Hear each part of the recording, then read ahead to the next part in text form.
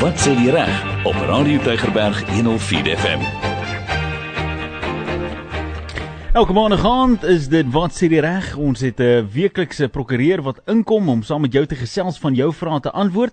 Vanaand gesels ek en Raymond weer met mekaar. Frank, goeienaand en welkom. Goeienaand, gaan met jou? Gaan goed? Man, jy voel amper vir my soos 'n vreemdeling. So lank laas was ek en jy saam in die ateljee gewees. Te veel vakansiedae. Luister, vakansiedae op vakansiedae. Ja. Jy weet, is daar enigstens kans vir werk om te gebeur met al hierdie vakansiedae, hè? Nee, maar dis er mense, jy weet, van die naweek af of die week af, Ja. wat ek al, nee, Van die maand af. Dis nie lekker nie. Nee. Ek het agtergekom, ek weet of jy besef het nie, maar daar was nie een volle werksweek gewees in die maand van April nie. Heeltemal. Nie een nie, almal was 4 dae of 3 dae weke gewees, maar ons is weer terug by 'n volle werksweek en ek hoop dat Nou gaan jy ons moeg wees Vrydag. Hey my maat, Vrydag Ja, is alweer om die draai en ons is klaar moeg vir hom. Frank, ons verantwoord vanaand 'n paar vragies en ons praat oor algemene regskwessies. Mense kan vir ons 'n boodskapie instuur na ons WhatsApp lyn toe 0844 104 104.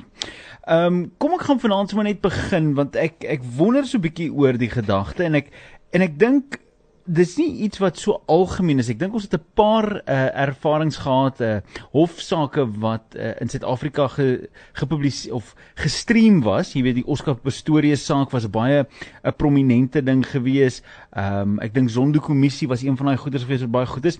Maar om regstreeks te kan kyk wat in howe aangaan is nie in Suid-Afrika baie algemene ding nie. Maar in ander dele van die wêreld het dit stelselmatig begin baie meer prominent raak. En ek dink aan die een hofsaak wat tans in die gang is met Johnny Depp en sy ex-vrou Amber Heard, daai naamskendingssaak. Vind jy dit interessant, enigstens soos wat die breë publiek dit interessant vind, of is dit nou een van daai goeie wat jy sê, you cannot be bothered watching any more court than what you are doing currently?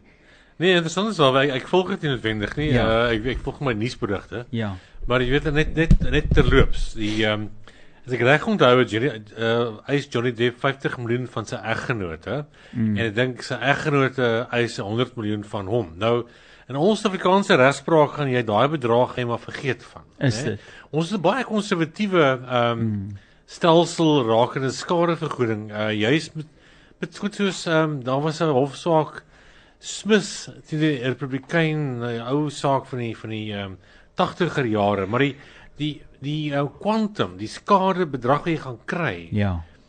Ons in ons reg sê ons noem dit 'n solatum, iets om jou tot beter voel. So jy het nou jou eres gekrenk. Ons gaan nie vir jou miljoene gee nie, ons gaan net vir jou klein genoeg gee vir 'n vakansie in Mauritius. Net om 'n bietjie beter te voel. Sure. So die mense ons reg kom van 'n solatum, dis waar die so snaaks genoeg ons die quantum, die getal wat jy gaan kry in die howe is by ons baie laag. En jy kry die ons lastereise baie verander ook. Aanvanklik moes jy 'n verweer was, dit moes waar wees en in die algemene belang. So dit hoef nie waar te wees noodwendig nie, maar net in die algemene belang. So dat ons het 'n redelike interessante, unieke stelsel wat dit dan betref. Interessant genoeg, jy praat jy noem nou so dat dit nie dieselfde die kanse vir so vergoeding van jy weet 50 en 100 miljoen is raar. Dit gaan spook om dit in ons geld te gaan kry. Ja. Maar ons praat ook hier van 'n individu in die vorm van 'n Johnny Depp wat ek met 'n skok nou die dag agtergekom het. Sy gemiddelde inkomste op stil jare was rondom $75 miljoen op 'n stil maand. Hy het 'n gemiddeld van 25 na 30 miljoen per film gekry, en die feit dat hy nie in aanmerking gekom het vir 'n film of 2 films nie, was nagenoeg die $50 miljoen. Jy weet, ja, dit is nou $50 miljoen, maar sou ons in ons reg ook kyk na 'n soortgelyke geval waar ons sê, luister, dit is wat die persoon sou verdien het, dit is die verlies, en ja, dit is dalk baie vir Jan Allerman, maar dit is wat hulle realiteit is. Die waarheid is, ons mense verdien nie regtig 50 en 100 miljoen dollars in Suid-Afrika is 'n normale saak van besigheid nie. Ja, maar ek kry akteurs baie jammer dat hulle so min verdien. Maar in ieder geval, die punt is net, mens moet gaan kyk na die skadevoering gaan die hof nou kyk wat is redelik en billik in ons reg in elk geval. Ja. En hoeveel mense het nou geluister. So jy moet dan sê ek is 'n filmmaker en ek wou graag vir Johnny Depp gebruik het, maar toe ek nou hierdie dokumentêr sien, toe het ek besluit ek gaan nie van hom gebruik maak. Nou wie gaan dit nou kom getuig? Sure. Vir die saak. Ja. Want dis wel 'n kwessie van het dit werklik nou aggeneem? Ja. En is dit nou werklik nodig om jou eggenote nou in die hof te gaan dagvaar en jy maak 'n skouspel daarvan? Sure. Van beide van hulle kante, ek dink net dood eenvoudig net. Dis Wie se belang is dit nou? Korrek. Werklik is dit nou in sy belang om dit te gaan doen en ek verstaan hy het die regsvraag wat gevra word maar half traag geantwoord. Korrek. So lyk my dit word bietjie van 'n skouspel en ons howe gaan dit nie werk nie. Ek meen geen regter gaan 'n skouspel duld nie. Ek meen jy gaan die tipe vrae wat gevra gaan word, gaan jy nie toegelaat word hier om vra nie. Ons het in 'n tyd en 'n era, Frank, ek dink wat so relevant is vir meeste mense deesdae. Ek dink waar ons in die verlede gevra het, is goed, is reg en is dit waar, volgens die wet, is die vraag wat deesdae gevra word saam met, is dit reg en is dit waar, is dit aanvaarbaar? And the court of public opinion het baie mag deesdae in mense se oë en dis reg oor die wêreld, so die internet het van so aard geraak dat jy kan iets 20 jaar terug gesê het in jou onkunde en dit het 'n manier om jou vandag in te hardloop en jou te kom kniehalter wanneer jy dalk vir 'n werkpromosie gaan.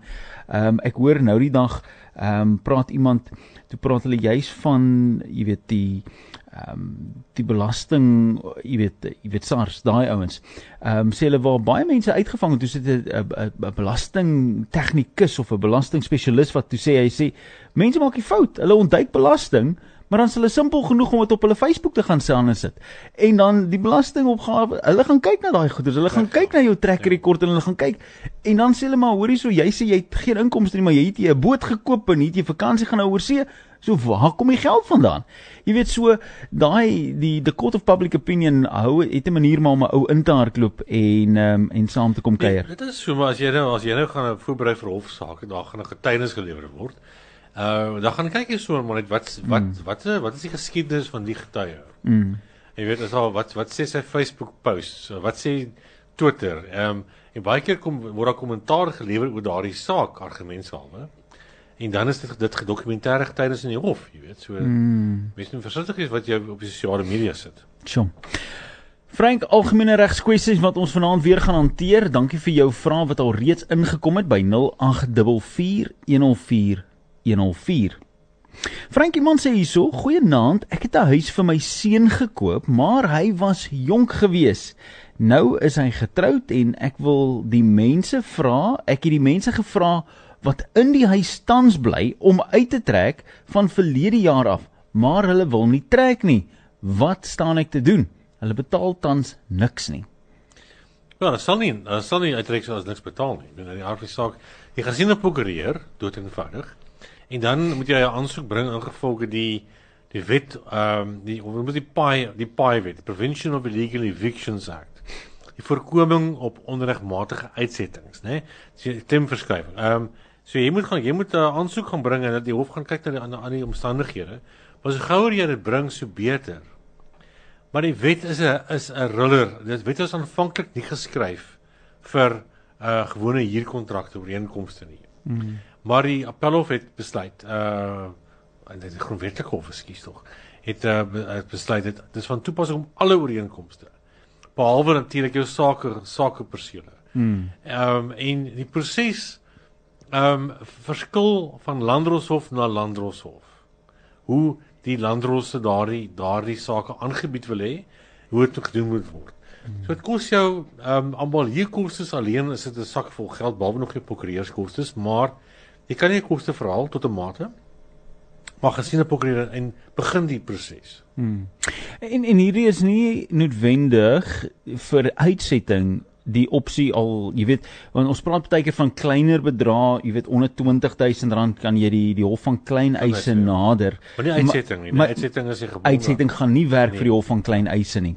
OK, gaan sien 'n prokureur, begin die proses, dit is maar 'n langdradige proses somtyds, maar jy weet, hoe gouer jy om begin, hoe gouer kan jy die proses voltooi, jy weet, as jy nou van verlede jaar af besig is, moet jy maar gou maak om daai proses verder te vat. Goeienaand Frank, my man het sy ma se huis geërf. Sy suster bly nou in 'n kamer, maar sy en haar dogter betaal geen huur nie. Kan hy hulle laat uitsit? Is die vraag. Natuurlik kan jy. Ja. Ek kyk dan as jy geen toestemming het. Die vraag is daar 'n ooreenkoms? En as daar nie ooreenkoms is nie, dan of jy het die ooreenkoms, kanselleer die ooreenkoms en begin stappe neem wat die persoon is onregmatig in besit van daardie plek. So, dis nog interessant, jy noem dit nou so, van die ooreenkoms. Veronderstel, want ons het in die verlede vrae gehad van mense wat sê, ek het 'n huis gekoop, dalk op 'n fondisie of jy weet, fondisie het ek 'n huis gekoop, en met mense in, en ek was onbewus gewees van die feit dat daar mense in was. Niemand het vir my gesê nie. En toe ek op okupasie wil kom staan en neem en ek my trokkie daar kom opdag, toe's daar mense in die huis. En wat nou? Nou moet ek ontslaa raak van die mense, en dis 'n hengse proses, en hulle wil jy uittrekkie. Wat maak ek nou? Dit sal nogal 'n wanvoorstelling wees, dink ek. Dis seker kyk as jy daai koop tersyde stel. Maar of jy kan dan stappe neem en daardie koste moet dan die verkoper betaal. Maar gewoonlik sal daar staan, jy gaan vakante besit kry van daardie eiendom. So wanneer jy 'n koopkontrak teken, maak seker dat daardie te siele is dat wie ook al die verkoper is, gaan dan onderneem dat daardie huis vakant gaan wees wanneer die oordrag sou plaasvind. En dan het jy kontrakbreek en skadevergoeding aan die smeer. Want dit gebeur ongelukkig gereeld, dit gebeur gereeld, dat mense dit koop, en hulle wil nou intrek, en partye mense is net so al starrig, hulle gaan hulle kop in die sand indruk, en hulle gaan nie wil uittrek nie. Om mens moet die regte ding doen, klaarblijklik.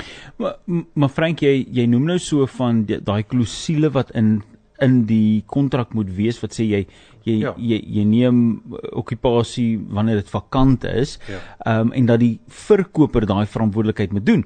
Maar as 'n huurder kop in die sand steek en weier om uit te trek, dit vertraag die hele proses, want miskien verkoop jy jou huis, en nou kan jy nie uit jou huis uitgaan nie, want jy kan nie in die nuwe huis ingaan nie, want daar's mense daarso, en die verkoper moet daai hele proses, so hulle willing seller, willing buyer, maar hier in die unwilling middelste is daar hierdie skerminkels wat nou die hele proses ophou. En iemand lei skade nou, so daar's 4 partye, kom as jy 2 kopers en 2 verkopers, 4 mense wat skade ly, dood eenvoudig. Sure.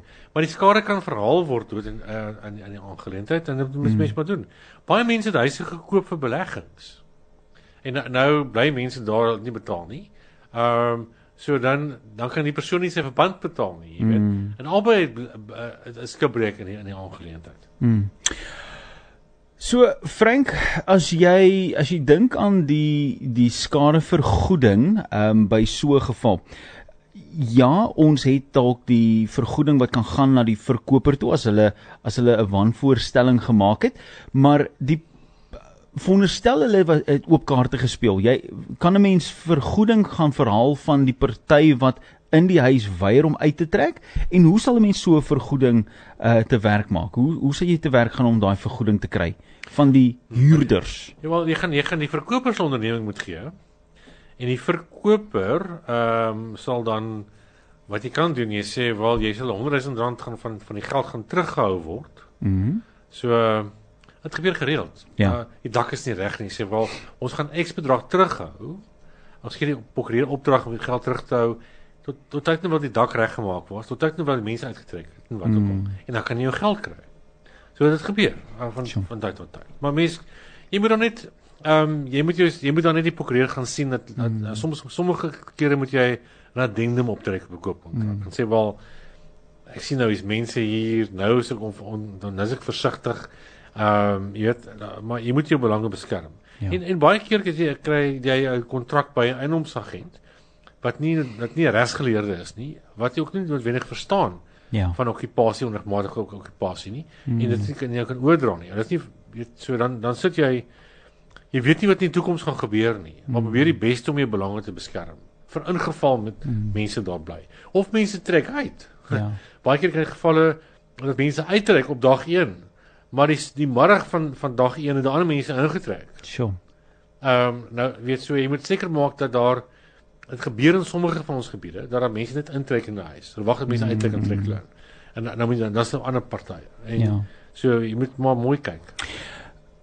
Frank, die pragtige deel, the beauty of this program is dat ons soms onpopulêre goeie sê, maar ons praat die waarheid volgens Frank en volgens my. En ek het al e-poste gekry van mense wat bloediglik kwaad is vir ons, dat hoe durf julle sulke goeie sê, weet julle nie, dis ons industrie en dis ons werk en sulke goeders nie, maar jy weet, jy verseker is unapologetic in jou oortuiging oor sekere goeders. Wanneer ons praat, wie moet testamente hanteer, en miskien moet jy nie bank toe gaan nie, en we don't pull punches met dit. Dis maar ons mening, jy sien. Dit is maar mening. Wat is jou mening, jou baie goeie geeducate mening rakende, wie moet die prokureur aanstel vir die verkoop en die koop van 'n eiendom? Wie moet daai goeders hanteer? Want soos jy dit reg sê, partykeer sê die eiendomsagent, luister, ek is al 50 jaar eiendomsagent, ek ken nie wet, ek ken nie goeders, ek doen sommer die ding, ek wangle dit vir jou, moenie jy worry nie. En dan is dit net daar vir die pop of die fan strike, en dan is daar niemand wat jou belange opgepas het nie. As jy 'n huis sou koop, wie dink jy moet die prokureur aanstel, en as jy 'n huis verkoop, dalk dieselfde antwoord? Kyk, daar's 'n reël. Die reël is dat die verkoper wat die eiendom het, stel die oordragsprokureur aan. Eenvoudig. Maar nou is daar kyk, daar is fantastiese eiendomsagente wat baie slim is en baie goed is, en ons nie negatief, maar daar is ook lelike prokureurs en daar is mooi prokureurs, om dieselfde punt te sê. So, dis die reël, en sommige agente gaan vir jou sê, ons werk net met ABC prokureurs. Ja. Nou dit moet jou rug op styf maak, hoe werk dit? Jy weet, so, maar as jy wat die prokureur aanstel, beheer die proses. So as jy nie jou eie prokureur aanstel nie, dan het jy dan het jy 'n moeilike probleem. Maar ook aan die ander kant is die prokureur wat aangestel word, moet beide kante bedien. So jy kan nie een voordeel trek bo 'n ander nie. So die prokureur is nou daar as bemiddelaar tussen daardie twee, so is ook nie noodwendig moet geskille hanteer. So dis nie net optree namens een persoon nie, maar seker maak dat beide belange behoorlik hanteer word. So dit gesê, is 'n kwessie van styl, né? En ek dink die beste is stel jou eie prokureur aan. Of vra rond, jy weet, almal moet 'n prokureur ken. Almal ken 'n tandarts, almal ken 'n dokter, en kry 'n prokureur met help.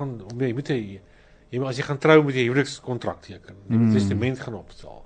As daar probleme is, wil iemand gaan praat, dan sê wel, kos jy 'n konsultasie vir jou, dis net 'n geval dat jy moet iemand ken. Ek sê vir jou, ek ken vir Frank, en dis vir my nog meer as genoeg gewees. So, Frank, ons het hier 'n vraagie wat ingekom het oor auditeure. Yes. En weer eens, dis nie 'n plek waar ons mense onder die bus gooi nie, maar dis maar algemene raad wat ons en hulp wat ons bied.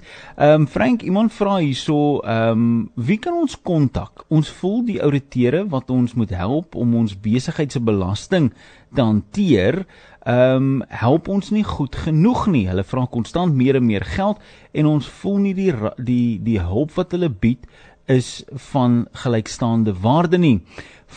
Hulle val ook onder die raad van rekenmeesters. Wat moet ons doen om beter hulp van hulle af te kry? Wat kan ons doen? Die vraag is het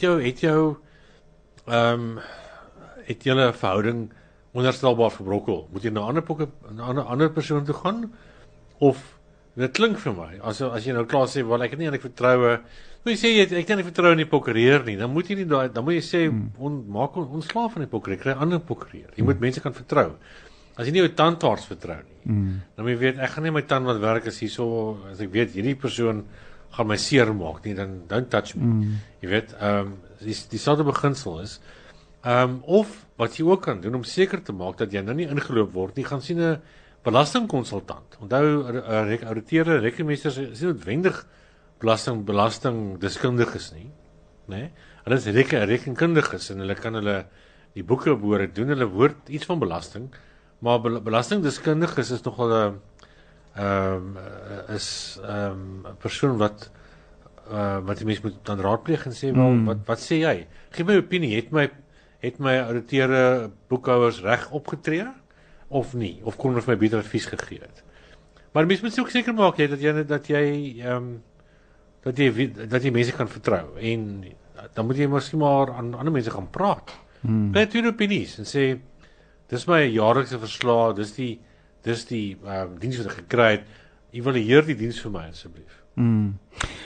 Frank, iemand vra vir ons 'n arbeidsverwante vraag. Hy vra goeienaand, hoe lank vat dit vir 'n werkgewer om UIF vorms in te vul? My rede is, ek het 9 jaar gewerk as 'n huishulp. Ek het 2 dae 'n week gewerk vanaf 8 uur tot 4 uur. My werkgewer het my niks gegee vir die 9 jaar nie. Sukkel nou dat die UIF om UIF te kan kry. Hy kom met 'n klomp verskonings en sê hy is besig met my UIF vorms, maar as ek by die Labour Law kom, daar is niks nie. Het al die 12de April 2022 klaargemaak en ek het nog steeds, het my werkgewer nog niks vir my gegee nie. Dis hoekom ek vra, hoe lank vat dit om die vorms in te vul? Nou Frank, miskien moet ek net vra, jy weet, as hier gepraat word van 2 dae 'n week, van 8 tot 4, voel dit vir my, ons is onder die wetlike threshold. Klink vir my so, as jy vir een persoon, dit mag so wees, maar die beste manier is, en ek gaan ook, ek weet ook nie hoeveel dae, ek gaan na yoga sektor sê, hoeveel dae dit moet ingevul word, maar dis 'n ander ding wat die mens, wat goed verander van tyd tot tyd, bel die arbeidskantoor, die naaste arbeidskantoor en vind uit wat die situasie is. As jy jou werkgewer versuim te doen, gaan lê 'n klagte en sê, wel, Frank sit al 'n maand op die dokumentasie. Jy weet, dis 'n misdryf as jy dit nie doen nie. Maar dit klink vir my as die threshold nie daar is nie, is heeltemal reg. Ja. Maar dan bel die arbeidskantoor, hulle gaan vir jou presies vir kan sê hoeveel dae, hoeveel tyd, wat is daardie bepalings. Frank, miskien is iemand wat nou nie, ons praat nou hier van die threshold, of die kerf. Ja. Miskien is dit nie vir iemand duidelik wat dit beteken nie.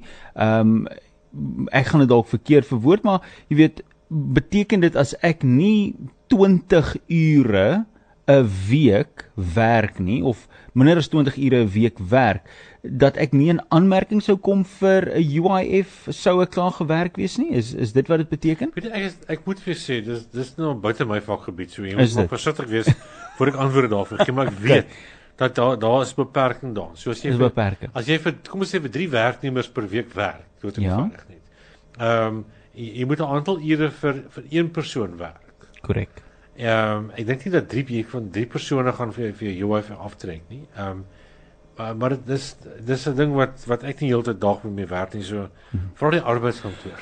So of aan die einde van die maand gaan ek en Michael Bagram weer gesels, en dan wil ek jou uitnooi om dalk hierdie vraagie te hou, indien jy nog geen antwoord op dit gekry het nie, en vra dan weer daai vraagie.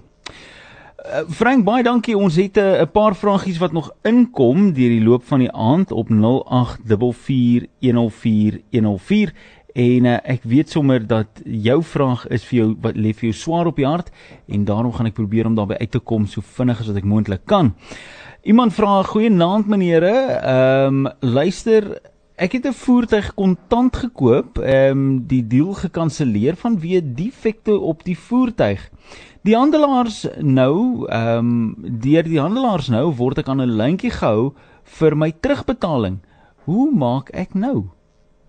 Hoe ek sê vir jou hoe dit werk gewoonlik met daardie ding.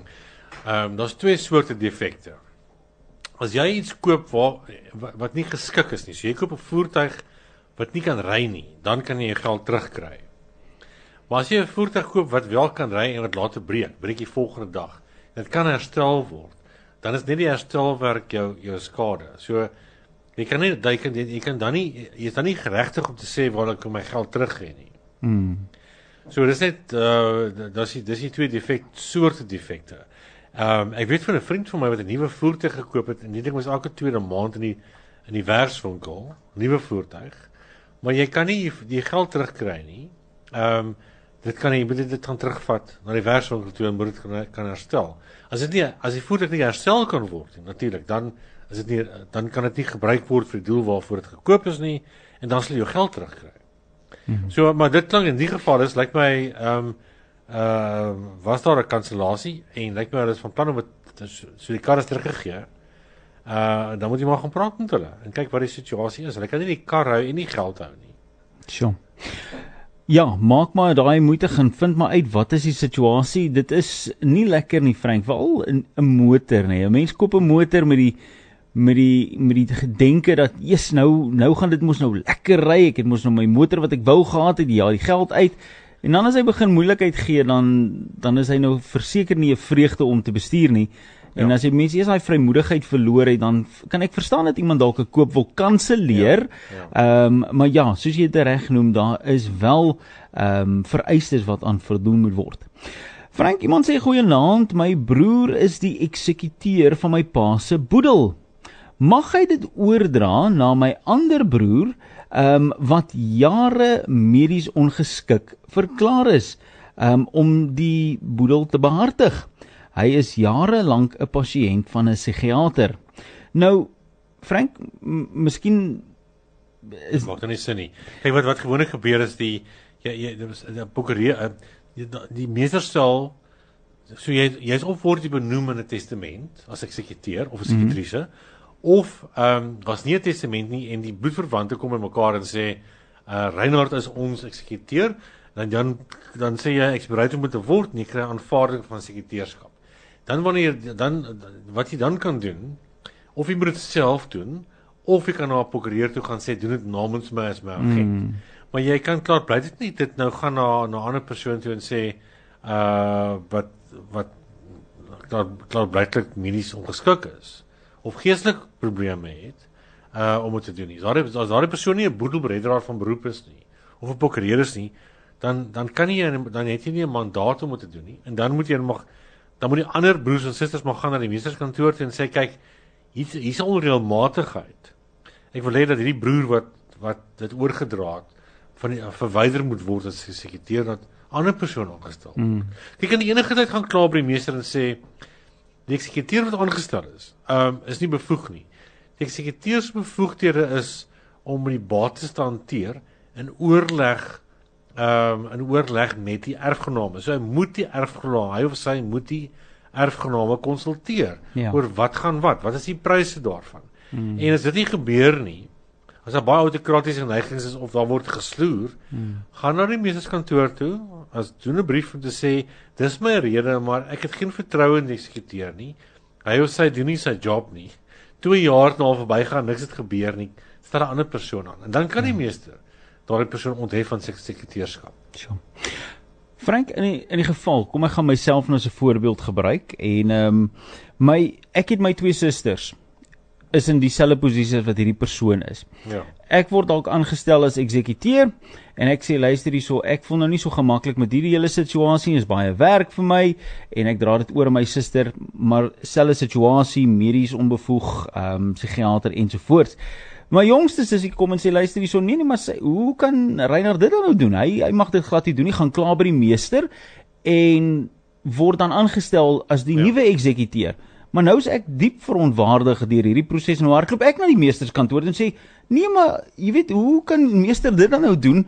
Het jy geweet dat hierdie persoon is eintlik nog slegter as wat ek is? Hoe kan sy is eintlik ook onbevoeg in die situasie? Die meester gaan die ou die alter partem beginsel. So die meester gaan vir jou inroep en sê, hier's 'n klagte. Ja. Reageer daarop. Okay. As er 1 klagte is, gaan die meester sê, wel, dis 1 klagte. Ons dan nou 2, 3 klagtes kom. En van ernstige aard, dan gaan hy onthef. Ja. En kan die meester 'n buitestander party aanstel om 'n boedel te beredder, of is dit hoogs onwaarskynlik? Nee, hulle kan dit doen. Maar dit gaan dis diskresie. Gewoonlik as jy gewoonlik as jy daar nie 'n testament was nie, en dit is 'n groot boedel, dan moet die eksekuteur sekerheid verskaf vir die voldoening van daardie boedel. En dit beteken jy gaan 'n klomp geld per maand betaal as 'n borg. Jy moet 'n bankwaarborg kry. Ja. En dit draineer die boedel. En dit is 'n groot verantwoordelikheid, want nou weet jy het 'n bankwaarborg wat jy die eksekuteur is, jy weet jy jou voete roer, anders is die probleme. Dit is eintlik 'n onregverdige stelsel tot 'n groot mate, want nou sit jy, dis een bate, dis 'n bate van 'n huis van 5 miljoen. Maar die kinders het nie die geld om daardie huis oor te dra nie. Hulle wil dit graag oordra, hulle wil graag die huis bekom, maar dit kan nie. Nou moet die huis verkoop word. So dis en die oordragskoste is ook natuurlik moet betaal word vir die oordrag van die huis. So daar's 'n paar onregverdighede wat die mense moet gaan kyk om die boedelwet bietjie weer op te jack is. Frank, iemand sê hierso, my interdik leer is weg by die hof. Nou kan ek nie 'n tweede lasbrief kry nie. Ek was verwys na die MPA. My vraag is, wie en wat is die MPA en wat sal hulle kan en moet doen? Kijk, de MPA is de National Prosecuting Authority. Of de DPP, de Director of Public Prosecutions. Né? So ek aanvaar as dit daar weg is, vermoed dat iemand daardie ding gesteel het, klaarblijklik. Maar het kan ook wees, Reinhard, as jy nou gaan na die Hooggeregshof toe, maar ek sê dit met respek, want dit is baie nice mense by die Hooggeregshof, maar leers raak daaglik weg. Ja. Die leer was laasweek daar gewees, en môre is hy weg. Jy kom môre is die hofsaak by die regter, en jy sê, maar waar is my leer, jy weet? En op baie keer is die leer is net weg, en is nie, ek weet nie, hoekom moet dit kry voete? Ja. Dit is nie noodwendig bedrog of regsveruideling nie. Maar dan kan jy kan jou leer rekonstrueer, dood eenvoudig, of jy kan vra vir 'n nuwe bevel. Ja. Of jy kan 'n klagte gaan lê, maar nou gaan jy sê jy klagte gaan lê, jy moet dan sê jy vermoed iemand het daai leer gesteel. En hoe gaan jy dit nou vermoed? Frank, jy praat so van die Hooggeregshof en die leers. Ek weet nie wanneer laas was jy by Binnelandse Sake gewees nie. Ek het nou die dag 'n huwelik gaan registreer. Daar was 'n uitdaging gewees met iets. Hulle bel vir my sê kom asseblief terug. Daar moet 'n handtekening of 'n ding kom. Jy weet, ek sê dis reg, ek sal inkom. Ek maak 'n dag, maak 'n datum, kom daar aan. Ek sê vir jou voor die Here vandag, nee. Daar's nie manier dat hulle daai leer kry nie. Daai man het gaan soek in kantore waar daar nog nooit in sy lewe 'n leer was nie. Was net die Here Jesus alleen wat krag gegee het dat ons daai dokument gevind het, en ons vind hom onder 'n koppie koffie, onder 'n boek, onder 'n Bybel van ander goeters. Ek sê ek ken daai foto, ek ken hom, dis hy. Hy sê ongelooflik. Nooit sou ons hom daar gekry het nie, want hy was nie op 'n plek waar hy moes gewees het nie. Luister, ek sê vir jou, daar raak dinge weg wat skrik vir niks, en dis ook baie goeie mense daar by Binnelandse Sake. Maar die filing, dit is maar een van daai goeders. Dis snaaks dat ons nie baie meer elektronies beweeg in die moderne era nie, nê. Ons steen nog baie swaar op 'n paper trail wat ons moet hou vir 4, 5 en 10 jaar en veral met die howe, dit word natuurlik baie langer gehou, en dan sal brande en goed wat uitbreek of vloede of pype wat bars, en dan is daar goeders wat wegraak vir altyd. Ja, dit is so, maar nou moet jy onthou, laas jaar het iemand die justisie se rekenaars gehack. Ja, gekaap. Maar dan jy weet, dit is jy weet, dan het iemand toegang tot al daardie rekords, kan rekords dan vernietig. Ja. So dis ek weet nie, ek dink mense moet net noukeurig werk daar. Jy moet die amptenary moet behoorlik, as jy jou werk het, moet wees dankbaar vir jou werk, moenie gaan kla nie. Doen jou werk. En want dis soos 'n wiel, as al een ding wegval van die wiel, dan werk die wiel nie, jy weet. Correct. Ja. Frank, 'n interessante vraag wat ingekom het. Ek is onseker hoe ek voel oor die vraag, maar die vraag loop as volg. Hy sê, ek soek asseblief hulp. Ek leen geld aan mense uit, maar het nou 'n probleem met mense wat my nie wil betaal nie. Hulle bly met verskonings maak, en ek het as ek help by hulle vra, ek was al by die kleinhuise gewees, maar hulle sê ek kan nie hulp kry nie, want ek is nie geregistreer nie. So dit voel vir my dis iemand wat half soos jy weet vir lekker of a better word, amper soos 'n loan shark is, leen geld uit en nou betaal die mense nie terug nie. En nou sê die Hof van Klein Eise, dis ongeregistreerd, jy kan nou nie hulp verleen nie. Is dit akkuraat? Wel, dit hang af van die as jy ad hoc vir mense geld leen. Gaan die Hof van Klein Eise wel vir jou die fondse gee, as daar so bevel sou wees, maar jy gaan net die rente kry, die moratoriese rente kry wat enige ander krediteur sou kry. Dis heiliglik 7,5% per jaar. En terwyl hulle hierdie dokumente het wat ek weet nie van rentekoerse wat wissel tot 16% of wat ook al, jy gaan nie dit kry nie. Dit korrek nie. Of soms gaan jy suksesvol wees in die Hof van Klein Eise, maar jy gaan geen rente kry hoegenaamd nie. So jy kan nie as jy as rente as om geld uit te leen jou besigheid is. Dan gaan jy sukkel by die Hof van Klein Eise. As daar hokding is, jy weet jy leen vir Frank 'n paar rand of Reinhard 'n paar rand, ek meen dis 'n eenmalige ding of jy doen 3 keer 'n jaar, ek meen dis nog nie 'n besigheid. Sjoe. Frank, 'n vraagie wat ek dink ons al in die verlede gehanteer het, maar dit is een van daai interessante vragies weer eens. Die dame sê my man is nou 2 jaar oorlede en ek wat sy vrou is, bly is die reg gegee tot my dood. Ek neem aan dit is nou vir sy pensioen ensovoorts. Ek spekuleer nou. Maar sy seun uit 'n vorige huwelik erf die huis. Nou het ons prokureur die prokureur als op sy naam gesit sonder my wete en als bly onbetaal. Wat staan ek te doen? Wel, as jy sê sy het 'n reg om daar te bewoon, dan word sy het dan kan sy daar woon en die is maar nou weet dit is nie seker nie, né? As die huis geregistreer is sonder 'n notare akte om te sê dat sy bewoningsraad daarvan het, is dit 'n probleem. So wat sy kon gedoen het is te sê wel my man het 'n versorgingsplig teenoor my gehad. En ek dagvaar die boedel vir daardie versorgingsplig, soos 'n onderhoudseis. So as jy eggenote onteien word, dan sê wel waar moet ek terug gaan bly? Nou dagvaar ek vir X bedrag per maand en ek weet nie wat daar te laat is nie. Maar miskien moet mevrou maar gaan na 'n prokureur toe en kyk maar wat die mens kan doen. Sure. So dit lyk vir my, as ek nou verder hier lees, dan lyk dit vir my sy bly wel tans in die huis, maar die dinge wat moet betaal word soos die belasting ensovoorts, daai goeders word nie betaal nie. Jy weet, so as die water afgesit word of die krag afgesit word of daar's rekeninge wat kom, dis nie al verantwoordelikheid nie, dit is die nuwe eienaar, maar jy weet, daai goeders word ook nie betaal nie. Is daar 'n remedie vir so iemand? Ja, so as hy verblyfreg het, dan uit die aard van die saak sal sy die krag en water moet betaal, né? En die plek in stand moet hou. So daar's in die gemeenereg 'n paar vereistes wat die mense moet gaan doen. Maar en jy moet maar 'n ooreenkoms sluit oor wie gaan die belastings betaal. Want wat help dit nou jy bly daar, die munisipaliteit gaan jou huis kom verkoop onder jou uit om jou belastings te gaan win, en dis ook nie dis mos nou nie die moeite werd nie. Sjoe.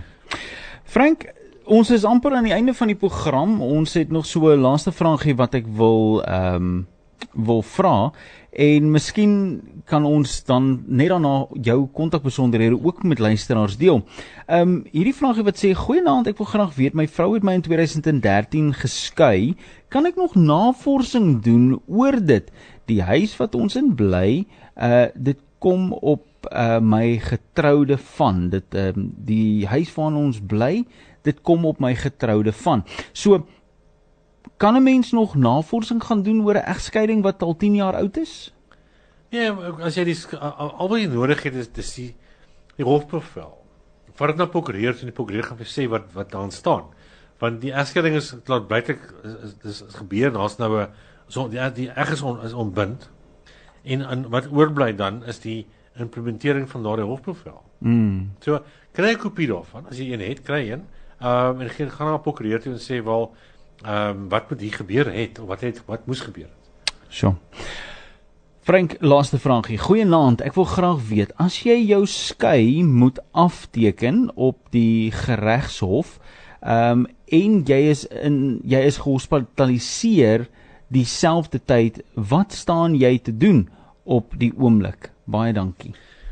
Maar kyk, as jy dagvaarding kry, dood eenvoudig, dan kan jy dit verdedig, en ek dink wat jy moet doen, jy moet kry die dagvaarding en vat dit na 'n prokureur toe en sê, help, om dit daarna te kyk. Want enige dagvaarding is tegnies geskryf, en eerstens jy weet, wat is jou regte? Jy moet besef wat jou regte is, en wat word gevra, en daardie twee vrae moet jou prokureur vir jou kan beantwoord. So as jy aan die hospitaal is en kry 'n dagvaarding, wel, ek dink dit is totaal ongehoord dat 'n balief op vir jou die askerings dagvaarding sal beteken met die hospitaal. Dis erg ongehoord, maar as dit gebeur, bel 'n prokureur om jou te kom sien om jou te help. Sure. Frank, so gepraat van prokureurs bel, as mense dalk 'n prokureur wil bel, jy het nou gesê hulle almal moet 'n prokureur ken. Hulle ken jou nou al by die naam en by die van hier gereeld op Radio Tygerberg, so hulle voel asof jy deel is van die familie. Waar skakel hulle vir hierdie familielid of hoe maak hulle kontak? My kantoornommer is 021 852 7660 of e-pos ons by admin@raymcc.co.za. Wonderlik. Dat is. Dis aan die einde van die program, Frank. Geseënde dag vir jou aan vir jou verder. Ek en jy gaan weer saam kuier oor so 2 weke van nou af. Cool. En dan gaan ons weer algemene regskwessies hanteer, maar dit was gewees op hierdie maandag aand. Wat sê die reg? Jy het geluister na Wat sê die reg op Radio Tygerberg 104 FM. Skakel gerus volgende maandag aan weer in.